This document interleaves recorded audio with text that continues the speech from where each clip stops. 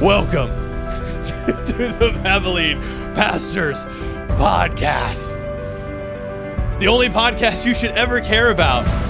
The only content you should ever consume. What are you doing with your life? My name is Michael and this is Rob. Oh, so just so everybody knows why I'm laughing, my at least, I'm never going to be able to listen to that again and not laugh. That we were talking off air that we should just imagine somebody opening up your church in prayer. I mean, obviously not the regulatory principle that Rob talked about last time, but somebody opening up with prayer with just, "Dear Jesus." I mean, that would automatically, it would just bring, I mean, you want to talk about a revival, right? Everybody's like, I don't know what happened, but I tell you, we just heard the epic sounds, and Pastor Jim was up there, and he was speaking. He never spoke in tongues before, but he was speaking in tongues, and it was just a service. I tell you, I don't think we're coming back, but it was a service. Yeah. Oh, by the way, they gave me underwear. I don't know what that was. I don't. It was the weirdest church I've ever been to. Yeah. Oh, and tidy whities. I don't know. Yeah. If you want to understand that joke, you're going to have to go back to last episode. So anyway, yes. Welcome to the Babbling Pastor Podcast. Once again, looking at the TikToks, not TikToks that you would expect as we have before, in regards to some nonsensical person saying some nonsensical thing and then us refuting it, but rather just conversation starters. And if you're wondering what in the world TikTok did they watch last time in which tidy whities were mentioned, well, you'll have to go listen to it. That's just all I have to say. So today we're gonna go do another one. This one's actually rather short compared to the other ones. To be transparent, I have no clue who this person is. I have no idea at all. All I know is that guy that has the UFC mic is gripping it with his every bit of muscle he has in his body. But I didn't notice that till now. I don't even think I can. He's got a lot of bones that is showing in his hand there. So anyway, so this happened, I guess, at some sort of UFC fight. It looks like it's a smaller building, so I don't know if this was like a huge UFC thing, but it is part apparently of the UFC. And I found this rather interesting. It's a little break in what the other ones that we've previously looked at talk about. It's obviously also really short, but let's watch it and then we'll talk about it. I'm so glad I don't have to wonder what my purpose is anymore. I don't have to wonder what my identity is anymore. And I tell you, man, if you're wondering about what your purpose is and what your identity is, man, you gotta know, you gotta come to know Jesus Christ. He's the only thing that ever gives me purpose. And I tell you guys, I don't care if I win 3 belts in 3 different weight classes. Listen, the greatest thing I've ever done in my life was this.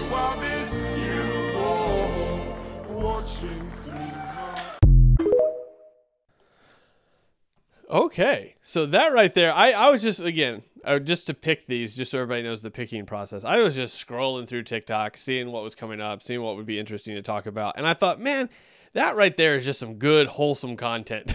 I mean, in regards to the fact that you don't see that a lot, but when you talk about people's testimonies and just the Lord getting a hold of somebody and somebody understanding like, this is what my life's about. Like that is a really nice 33-second summation of like, this is what Jesus does in somebody's life. There's a whole bunch of other videos that, obviously are online that I could pull from for that as well. But that right there, I watched it and I was like, man, that's just like, so I think the connection probably that was in my brain when I watched that is I just preached on John 9 this last Sunday, and the blind man is like, I don't know who he is, but I know this. I was blind and now I see. That's all I know. And so it's very much like that same sort of tone in this video is like, man, I didn't have purpose before. I didn't know what to do with my life before, and surrendering my life to Jesus. Like that's what it is now. And it's just like a really simple, it's not super deep and theological. It's just, hey guys, purpose is something I struggle with. I know who Jesus is now and I don't struggle with that anymore. And the fact of just like this getting on your knees, hands up, surrendering thing during an interview, I think is just incredibly, even if somebody thinks it's goofy, because I think Dana Cook is his name that like runs the UFC. He's been super open about Dana how White.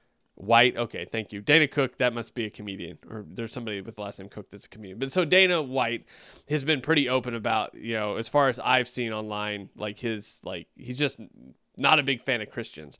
But the idea that, there's quite a few UFC fighters that I've seen recently, at least online. I don't know their names or anything about them, but that do similar things to this, that have had a really impactful, Jesus has just got a hold of them and it's changing their lives. And then it goes from, so you got a guy here, and statistically, you have men that have no purpose, that are aimless, so they pursue a lot of other things. And you have a guy that people are watching for entertainment that says, hey, I know you're probably struggling with purpose. I did too. And here's Jesus. And I just found that incredibly impactful in regards to just a simple, easy witness there's not a lot to unpack there. Yeah. I think the video is interesting. One, because it's a question in a lot of people's mind, even if for things like MMA or fighting, professional fighting, that kind of thing, is that a good and godly thing in the first place? People have these questions, right? But I think that something that can be learned here is just put that out of your mind for a second. And like you were saying, look at this particular situation, this particular guy. I don't know his story. I don't know who he is either. When I was in the Marine Corps, I used to watch the UFC all the time. It was a major cultural thing. And I used to know who all of them are. Now I have no clue who these guys are. But it seemed like he might be the kind of guy who wins belts and that kind of thing. He mentioned that kind of stuff. But whoever he is, I think this is the takeaway. Honestly, I don't think that no matter how conservative you might be when it comes to fighting, professional fighting, I think that you can look at that guy, see and see somebody who was willing to do on national pay-per-view, probably, who was willing to do what so many Christians are not willing to do at work tomorrow. And that is, like, he didn't just say, yeah, thanks, it was a good fight, and just thank my Lord and Savior Jesus Christ, and go God. Right. And look, I'm not going to knock people who say that necessarily. I know I was kind of teasing just then, but this guy went further than that. Like, he put himself out on a limb and did something that frankly is embarrassing, right? If you're like, you have to be in a Christian, Christ-pleasing mindset to do that, and not be like, so Jesus, best thing I've ever done, and like he was legitimately like excited and emotional about what Christ apparently is doing in his life. Now, I don't know anything about the guy, but in that particular video, it seems to me like something that we could take lessons from, because he is absolutely not ashamed of the gospel of Christ. So yeah, I thought that was pretty cool. Well, and one of the things, again, that I think is impactful, and going back to, what was it, the video, the last one we looked at, where you have really this been in church for a long time versus new convert, sort of like the way we look at things. I've told this story before. I don't know if I told it on the podcast, but we support like the halfway houses around us, with a few other churches. And basically what happens is, when these people go into jail, typically for drugs, they obviously get sobered up in lockup, and they get out, and there's programs that they can go into that will assist like a living situation, so they don't go right back into the situation they got them in jail in the first place. Because what they'll tell you in the prison ministry that I've been able to participate and help in is that they'll flat out tell you, they know that if they get out, and then they know who's going to be waiting for them, and then if that person's waiting for them and they go to this house, they're going to get right back in the same path. And they know that, and they're conscious of that. So a lot of them will take these halfway house situation deals to where they'll go live live with a whole bunch of other people that are in very similar situations, that have been through very similar addictions, but that house is there as a community of people to support one another, to prevent, this relapse. And many of these people found, Jesus got a hold of them in prison. They hit rock bottom. They heard the gospel, and most of them, because of the area that I'm in, have heard the gospel before and have ran from it. But this is sort of a wake up experience for them. And long story short, so we support these halfway houses as far as with food and furniture and clothes and help as much as we can. And so they came by one night as like they had a service basically where one of them was telling her testimony, and it was sort of a Sunday night thing to where there wasn't a normal service. It was that we came and she basically told her testimony, and there was worship music and stuff, obviously. And it was an interesting mix of people from the Houseway House. So there was probably about, I'd say 50 to 70 of them. And then the church, which there's about 50 to 70 of them. And the thing that will forever be seared in my mind is that the 50 people from the Halfway House, mix of men and women, because there's two different houses, were all in the front, like 12 pews, and everybody else from church normally was in the last back half. And then during service, during worship music, during the hymns and the worship, it was very interesting to see the different reaction during that part of worship. And so you had people that like this gentleman that know very, very in the front of their mind what they've been saved from. And their response to Christ in those moments is incredibly different than the response of those that have been in the church forever. Now, again, your expression of worship is not, I don't think you should be judged by that, but it is very interesting to see how people respond to hearing and remembering what Jesus has saved you from. I think that is sort of telling. And sometimes I think we get in a spot to where we're just, old and crusty, and we're like, yeah, we know. Yeah, Jesus saved me from my arrogance or my pride or my drug addiction. And we're just like, yeah, we remember it. We're very thankful. Versus people that it's in the front of their mind that they know where they were before. Like this gentleman in this TikTok, like he seems to very much know that like he had no purpose before Christ, and he tried to fill that with everything. And the reality that he now knows who Jesus is, and the real purpose that gives him, it's almost palpable in the video that you can tell like he knows all that stuff was worthless before, that he put all this value in, and he compared to Christ, like this was nothing. And like he knows that if you put Jesus up next to that stuff, forget it. It's always Jesus.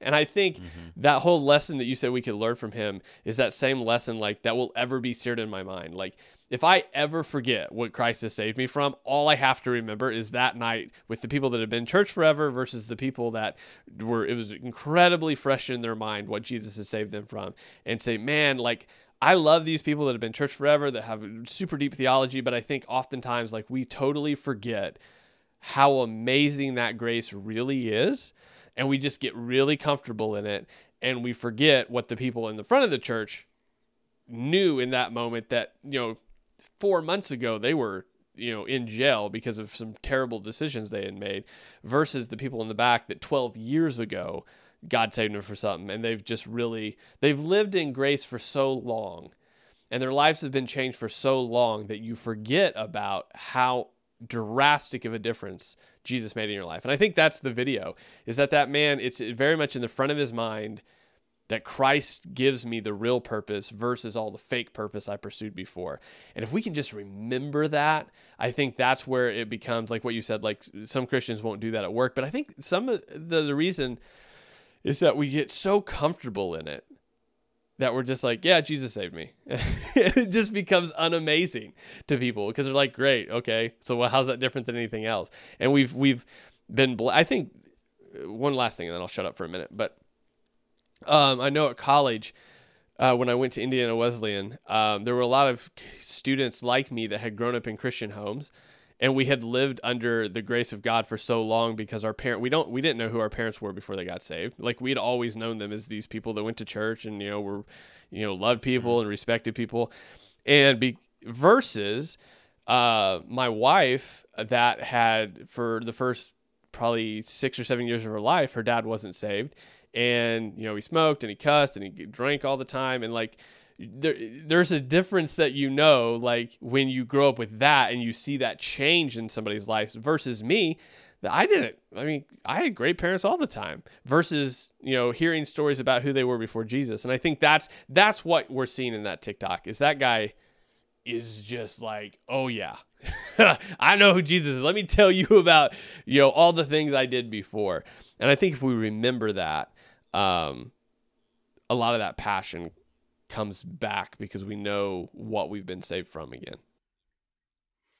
Yeah, if you don't, and again, I recently preached a sermon about this, and I briefly mentioned it before. But if you, in another episode, but if you if you just simply keep in mind as best you can, right? And this is part of why it's good to live.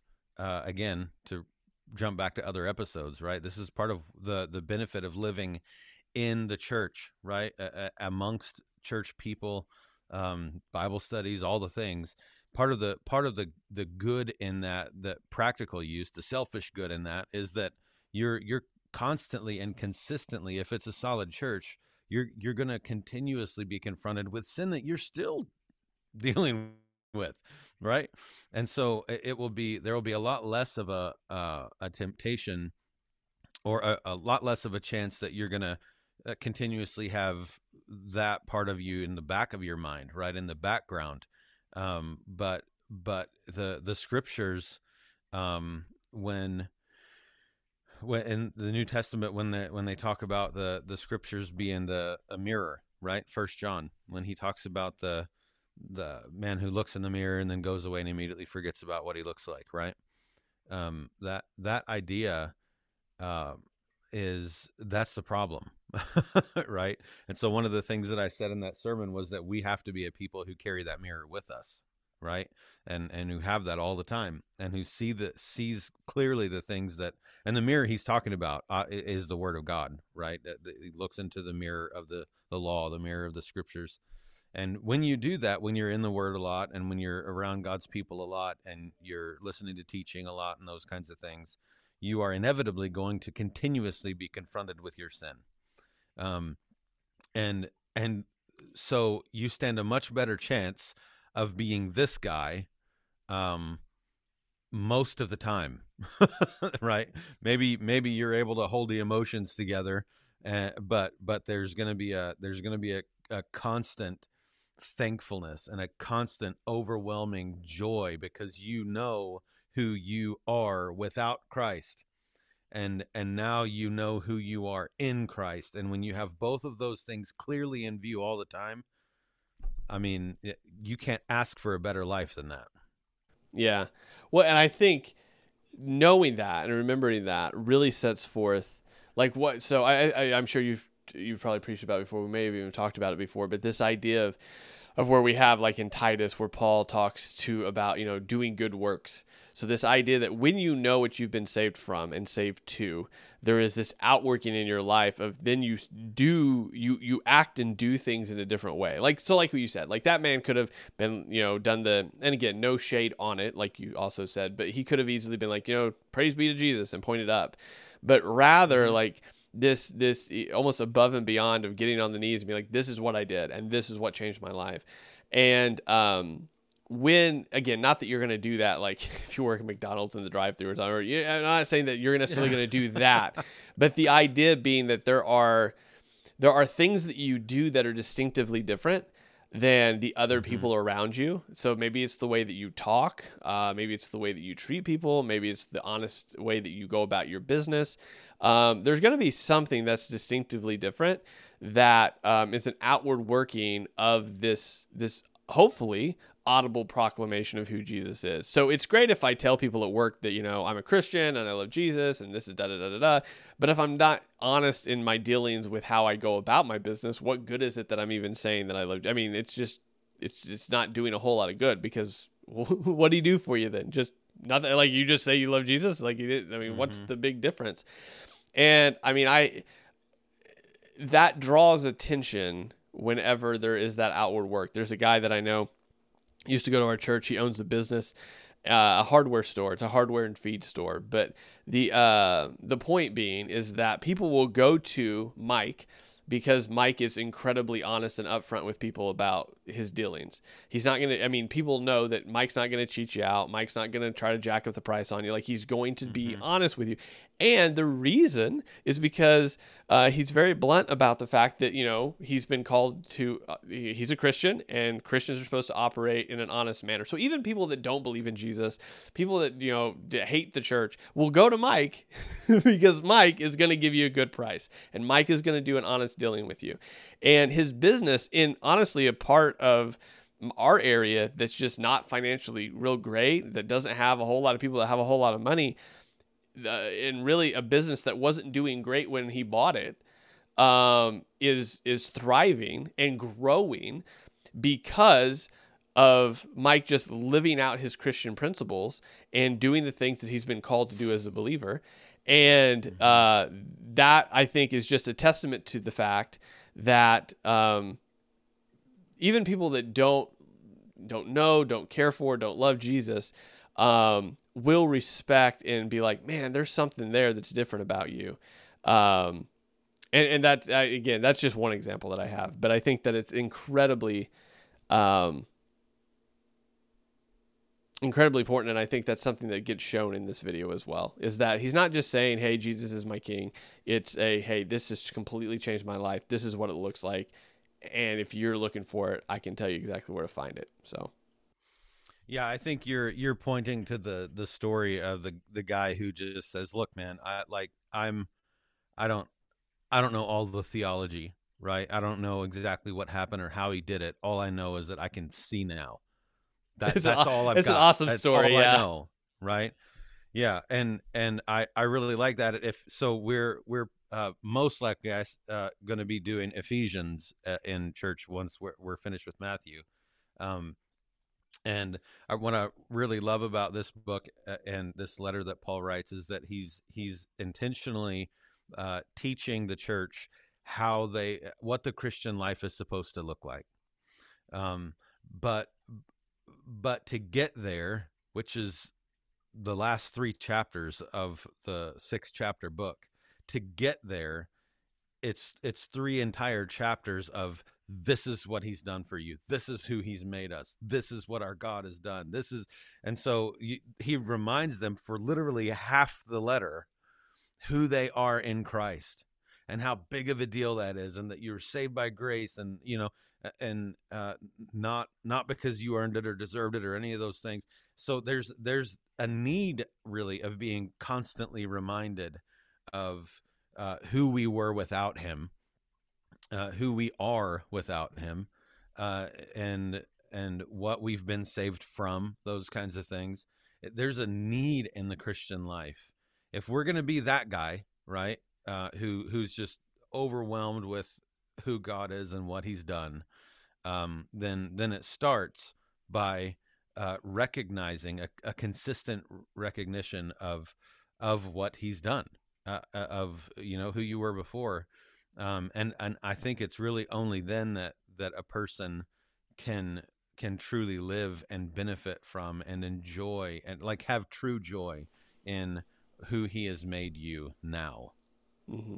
No, that's a great point. I think just as the end there, I think that's a great point as far as to know how you're supposed to do things. You first have to know who you are and what he's done for you in order to live that out rightly and not become incredibly boastful in it. So, yeah.